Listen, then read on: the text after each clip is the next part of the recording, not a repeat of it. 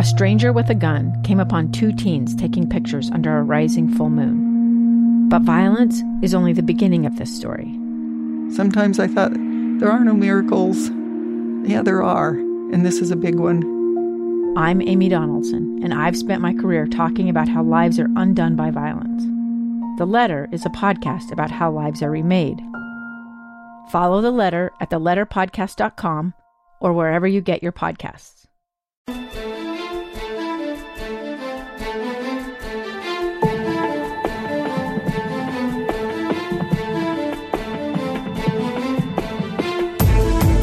Hello, and welcome to the Voices of Reason podcast. I am Jasen Lee, along with Amy. Say your name. How are you? I'm sorry, I was reading something. You caught me multitasking.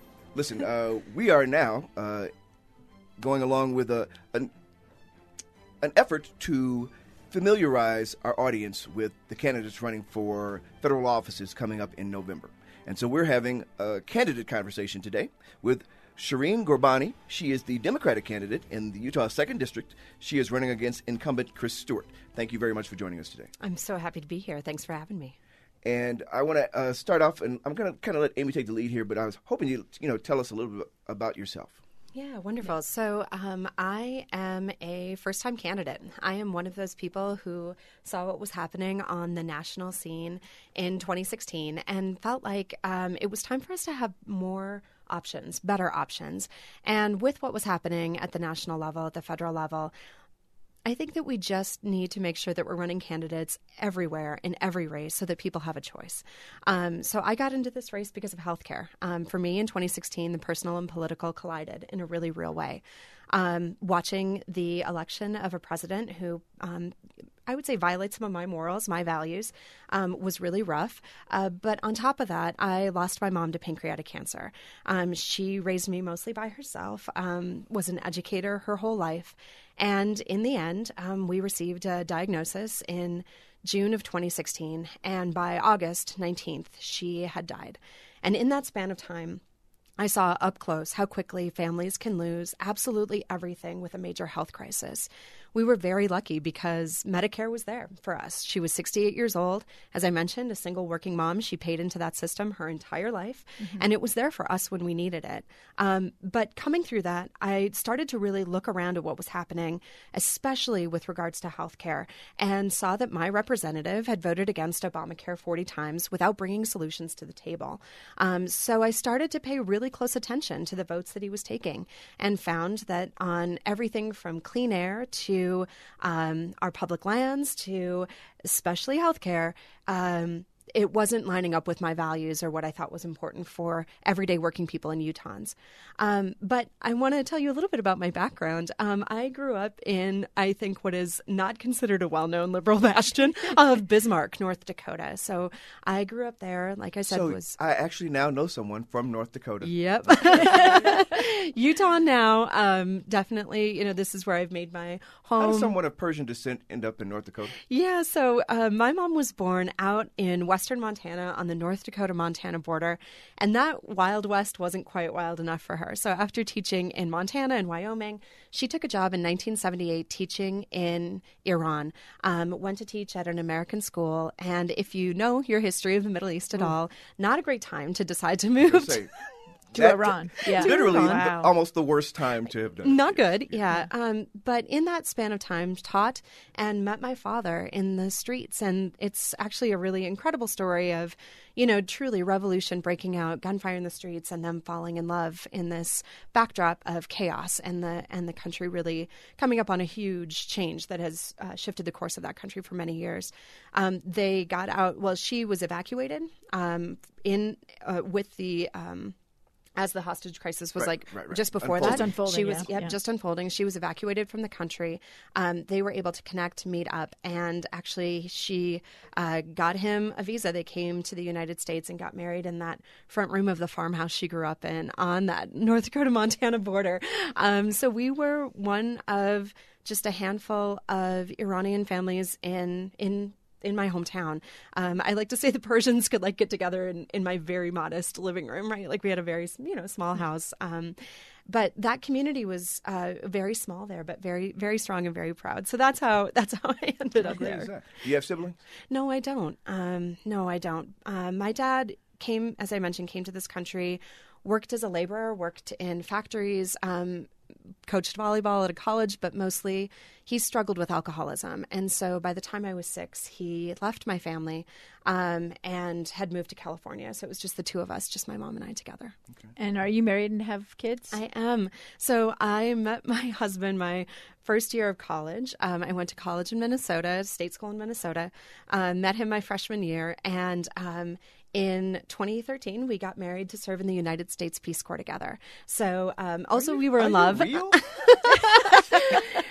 So an This is a Disney movie. Come on. An interesting thing about my candidacy is that I would be the first female returned Peace Corps volunteer to serve in Congress. We've had many men serve. There are some serving right now, but not a single female returned Peace Corps volunteer has been in Congress.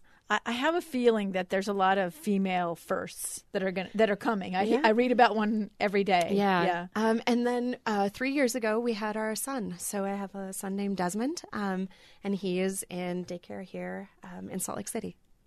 Wow.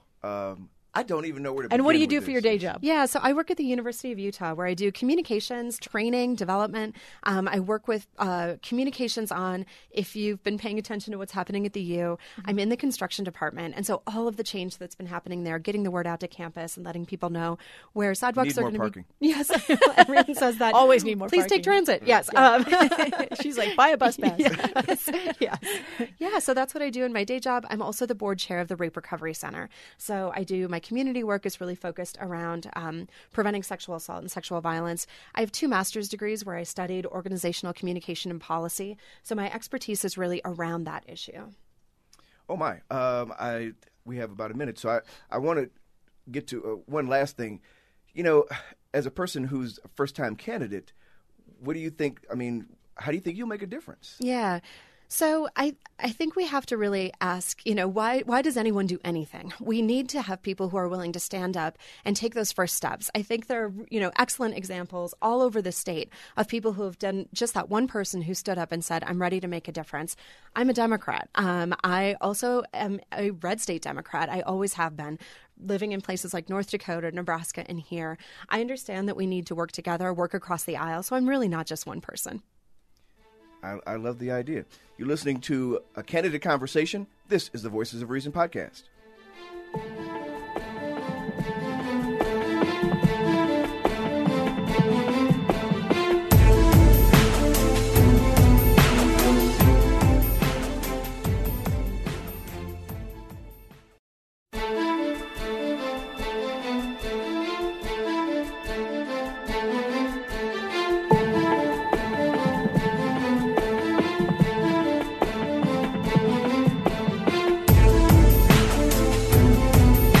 Welcome to the Voices of Reason podcast. We're having a candidate conversation with Shireen Ghorbani, who is the Democratic candidate for 2nd Congressional District.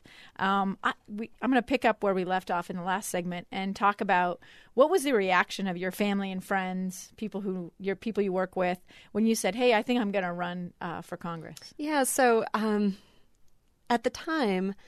So this was 2016. I just kept looking at the votes that my representative was taking and looking around to see who was gonna say no, or who you could vote for. There's another way. Yeah, like who's out there making the argument. And it just seemed like issue after issue, event after event was happening. And there wasn't a clear voice in this district saying, there's another way. We could have representation that more closely mirrors our values. So watched for many weeks, and then finally just thought, okay, if no one's out there making a stink about some of the things that are happening that impact us directly, everything from our air to healthcare, to events that were happening sort of on the national scale, everything from Charlottesville to just things that our president is saying and doing that go against the grain of our values and the things that we believe in. No one was out there making a strong statement, and I was ready to. So when you told your family, what did they say? They were excited. So my I mean, my husband is the reason I'm able to get this done, right? Like being able to have somebody there, it makes me emotional to think about it. Because every woman doesn't have it. No. You see it all the time. Yeah. Yeah. So, and friends lining up, people coming from my immediate friend circle, showing up to help with daycare, or watching my child in the evening as I go to events, or coming with us so that somebody's there to play with him as I'm trying to speak. But also really looking at this community that I think for a long time has felt there are a number of people, Democrats, but also people in the middle. The large majority of us are in the middle that don't feel like we have a voice. And it's just been so exciting to meet people who stop me to say, what you're doing matters. Like the ones that make me so emotional are people talking about their daughters or their children, watching somebody stand up and be willing to be in the spotlight, to be out there on issues. It's really important. I'm honored to do it. And it's so exciting to be a part of a community that I think right, left, whatever, people in the middle, largely here in Utah, we're decent people. And it's been largely just overwhelmingly such a positive experience.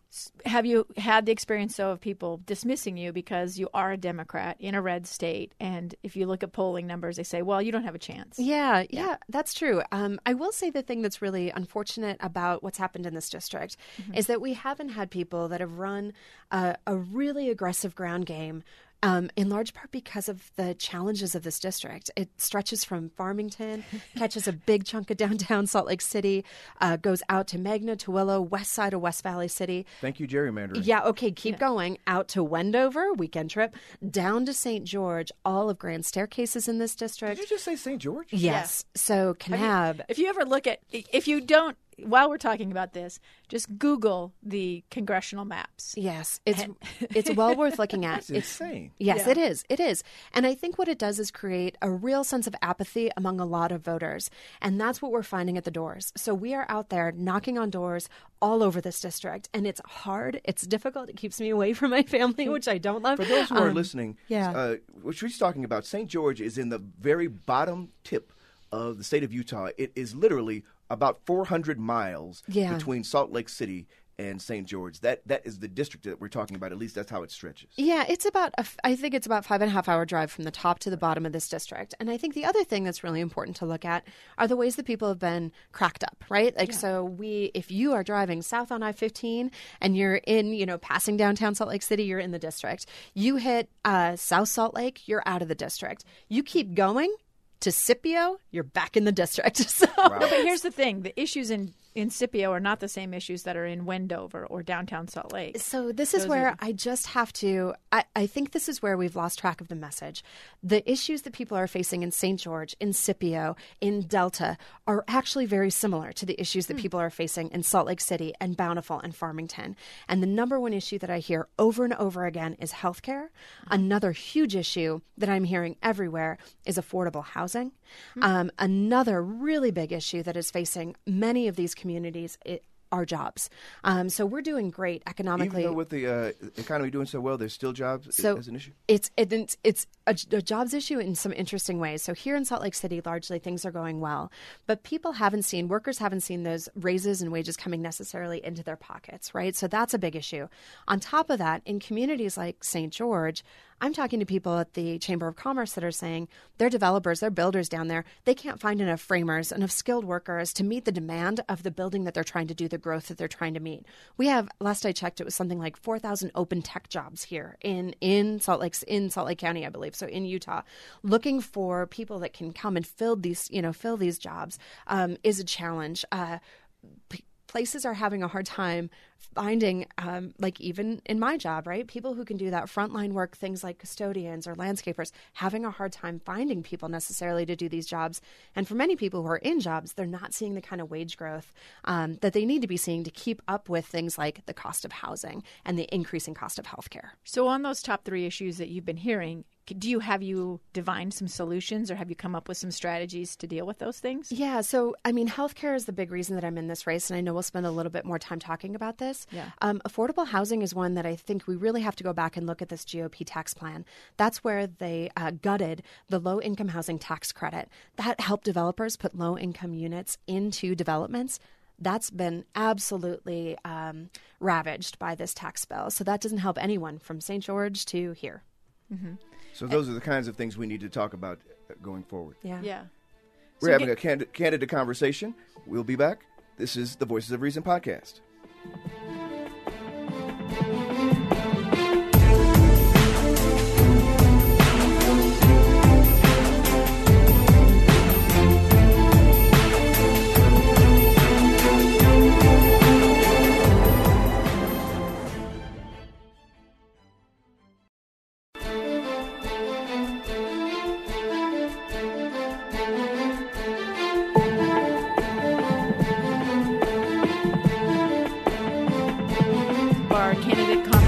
With the Voices of Reason podcast. I'm Amy Donaldson, and Jasen Lee is with us as well. We're talking to Shireen Ghorbani, who is the 2nd Congressional District candidate for the Democratic Party.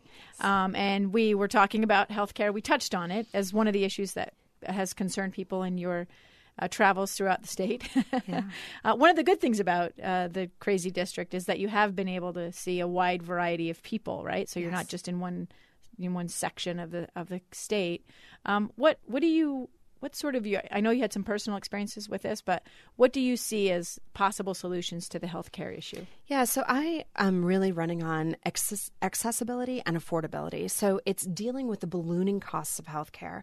And there are some really simple things that we could be doing right now that we could have done years ago that would help control the costs. And one of the big ones that I talk about all the time is if we allowed Medicare and Medicaid to negotiate drug prices at the federal level, the way that we allow the VA to do, then every single taxpayer, every single person who's paying into that system would be getting a better return on their dollar, right? So we would be spending less on healthcare. That's something that this president, the Trump campaigned on, and we cannot get our Congress to do it. They will not do it. And when we ask why, right? Like, why will they be so unwilling to do something that seems so common sense, right, to many people? I think we have to look at the influence of money in politics. Who's writing them checks? Who's keeping them in power? I'm really proud that I'm running a grassroots campaign. I'm completely people-powered. And that means I'm accountable to the voters here in Utah, not the people who are able to write those biggest checks, not the businesses or corporate PACs that are able to buy their influence, right? So addressing pharmaceutical costs is another really big one. So everything from the way that drugs are developed, tested, and then especially the marketing of drugs is a place where we could do a lot to control the costs that people are experiencing. So those are two things that I have a question about the cost, because I think the Affordable Care Act, which everyone loves to call Obamacare, but I like to call Affordable Care Act, I think it addressed the access. And I also think, though, it unfortunately shifted. It didn't address cost, but it also shifted our focus to health insurance versus health care. Yes. And I think those are two very different things. And I don't know how we get past this obsession with Obamacare. Right. Because I think some of the reluctance of Congress is money, and some of it is they want Obamacare to explode. Yes. Right? They want it to die. A really painful, horrible death. Yep. And no going quietly into the good night. They want it to be a disaster. Right. And what that means is a disaster for families for across individuals. the state. Right. Yeah. So as I mentioned, I got into this race because I had to sit around my kitchen table with my family in 2016 and talk about what we might have to sell or do to get access to health care. And we were lucky because we had Medicare. It was there for us. And it's still expensive, right? So it's still expensive for families. But thinking about more broadly, I'm really ready to move past that conversation, that fight. Yeah. There are solutions out there. Medicare for All is one of them. There's also a state-based solution, which would clear the way. There's a state-based Universal Health Care Act that would clear the way for states to decide to make a universal health care system in their own state. I think the way that Utah manages this state, we would do a darn good job managing health care as well. But right now, there are a few bills and there are a few pieces of legislation that currently exist that are in the way of Utah being able to do that. So I support both paths to figuring out how we're going to get access to care. What we know is that we spend more on health care than any other industrialized nation. If you go to the hospital for a night, you're spending more than anyone else to pay for that experience. We also know that our health care outcomes are worse. We do not do that great in terms of our overall health care outcomes, especially true for people of color in this country. And then we also know that 30 million people continue to lack health insurance. So we're spending more than anybody. We have a huge chunk of the population that is uninsured. And what that means is that every single person with health care, whether that's employer-based or they're on Medicare, whatever that may be, we're paying for it. Are you supportive of looking at health insurance benefits that are offered by employers as a taxable thing, like to help pay for access for everyone? Mm-hmm. I think what's happening right now, so I'm afraid that would only continue to balloon that cost for people. Mm-hmm. So it wouldn't address the cost. It wouldn't address it addresses the cost. paying for access, right? But it doesn't address the cost of healthcare. And I do agree. I mean, I have had the experience where you can't even get a price before you go somewhere. What is this going to cost me? Exactly. So that's another thing we could be doing right now is looking at transparency so that people who are having to pay out of pocket or know that they're going to have that high deductible, that they can decide if they have a dislocated shoulder, which emergency room is going to be the right one to go to. Currently there's so much, it's very hard to see what those costs are going to be. I want to switch real quick because I know Amy wanted to ask about what are your thoughts on immigration? So my thoughts on immigration are what's happening at all aspects of the immigration challenge that we're having is a result of a failure to act. What we have is a failure to act by whom? By Congress. Okay, thank you. Our congressional representatives have been largely unwilling to deal with this issue, and that's not reserved for just this Congress. This has been going on, obviously, for decades now, right? What I have been telling people is that I'm willing to take hard votes to address some of the issues that we're having ahead of dealing with my own reelection. If I have the honor to serve this district, I'm going to work on this issue. And it's personal for me. Things like the travel ban personally impact my life. I mentioned earlier that my father was born in Iran. In probably 1986, my grandmother got on a plane in Tehran, flew halfway around the world, and met me once. She got to spend time with us just once. I never saw her again. She died a number of years ago. This ban means that interactions like that between a grandmother and a granddaughter can't happen. That violates our sense of morality and who we are. Thinking about child separation at our borders, again, is just is an affront to our values in this country and in this state. And I'm willing to make hard decisions to look at that. I certainly support border security. I believe that we need to invest in that. I also know we have to address this broken system. And where are you with the party system? So the two-party system, I think, has caused a lot of the problems that we're dealing with. And you're running as a Democrat, which is one of the major parties. Yeah. I mean, have you had a lot of support? Do you feel warm and fuzzy about the Democratic Party, or would you like to see some changes there as well? I'd like to see some changes there. I think it's important for people to know I'm not getting support from the Democratic Party generally. We'll talk more about that. You're listening to the Voices of Reason podcast. We're having a candidate conversation.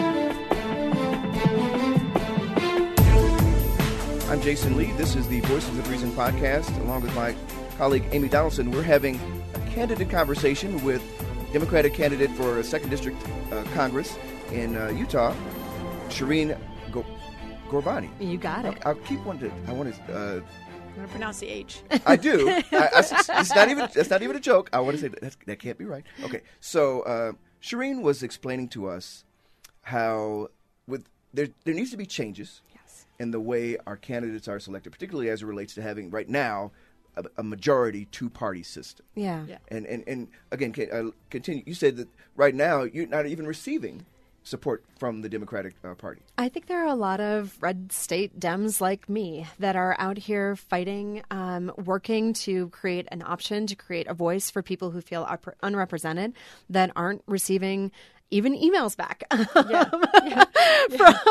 from organizations that are, helping Democrats get elected all over this nation. And I think it's a real disservice to democracy.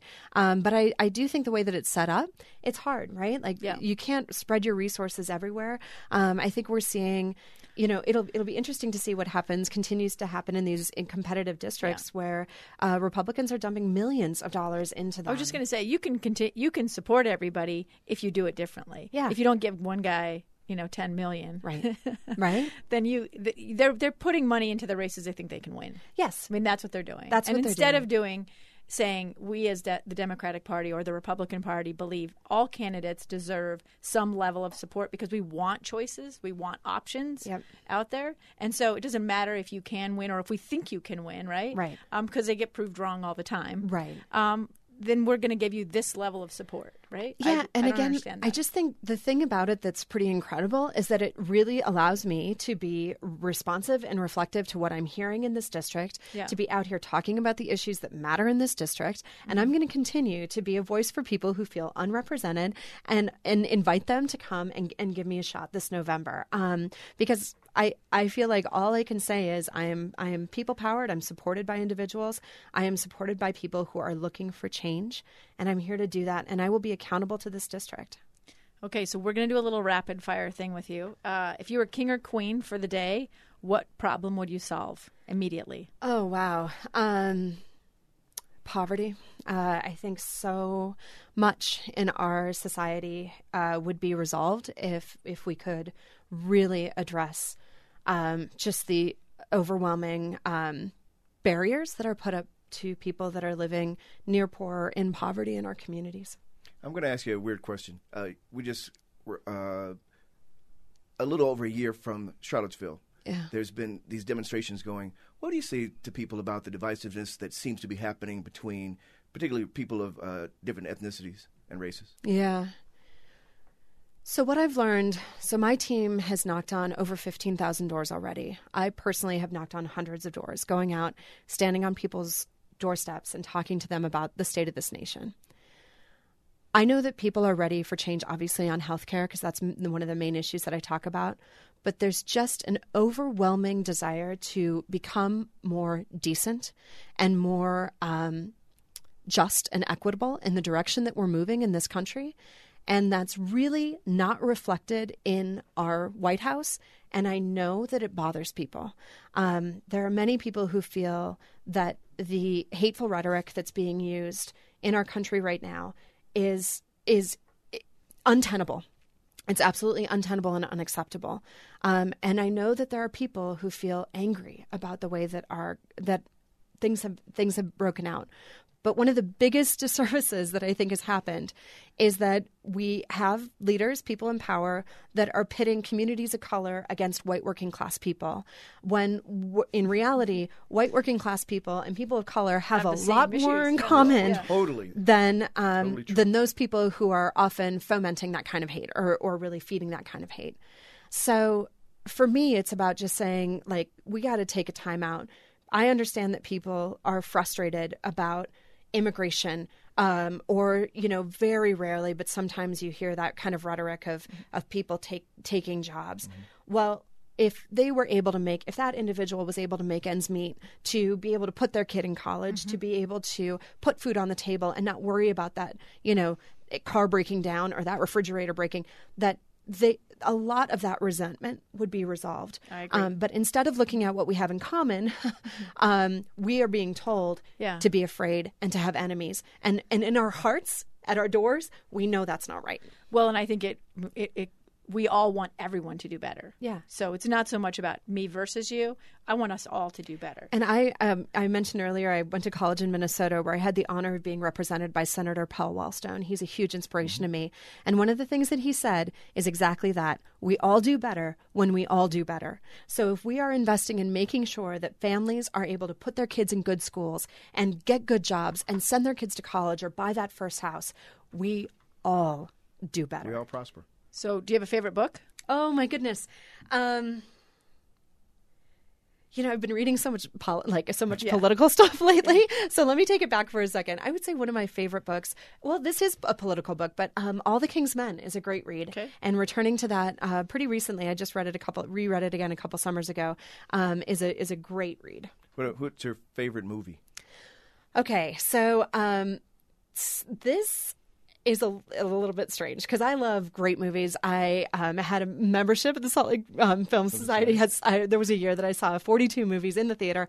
I love to see films and to just be in that world. Mm-hmm. One of my favorite movies is Reality Bites. It was this like quirky little movie with Janine Garofalo and Ben Stiller and Winona Ryder, and it just so perfectly captures like a moment in time. I know the movie. When I was in junior high, I think it came out. I loved that movie. I watched it so many times. We're getting short on time, so I'm going to ask you, do you have a bucket list? And if so, what name one thing that's on it? I don't. I'm not a bucket list kind of person. Okay, well, do you have a mantra? Do you have a mantra, kind of a motto? Or you stole Wellstone's? Yes, Wellstone is a big inspiration to me. Lately I've been listening. I get like majorly pumped up by music, and I'm finding a lot of inspiration in Miley Cyrus these days. So I will say, maybe it's like a little party in the USA, You're a Renaissance woman. But more, it's we can't stop and we won't stop. There you go. Give us sum this whole thing up by telling us why voters should trust you.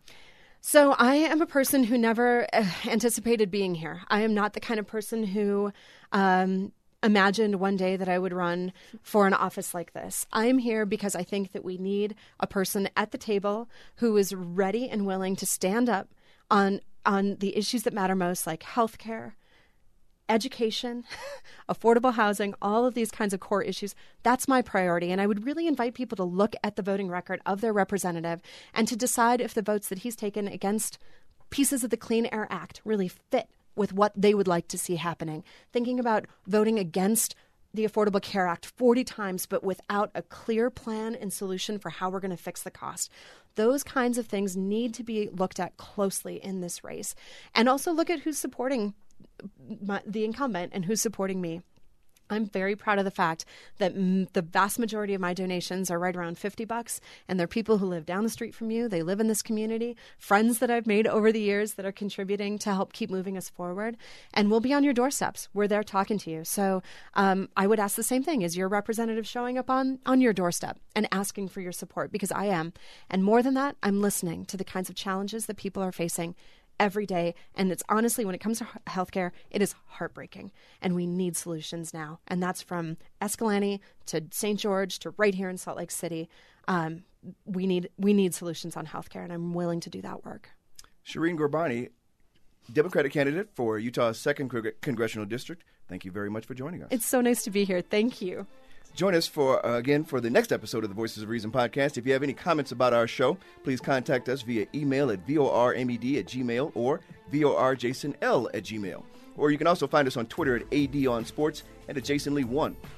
Our show's Twitter handle is at VOR Podcast, and you can also check out our Facebook page and subscribe to episodes of our podcast on iTunes, Google Play, or other places where you might find interesting podcasts. Be sure to review our show as well. That helps us grow our audience, and we love to get your feedback. Until next time, I'm Jasen Lee. When you engage in passionate debate, do your best to keep your dialogue civil. Try to be the voice of reason.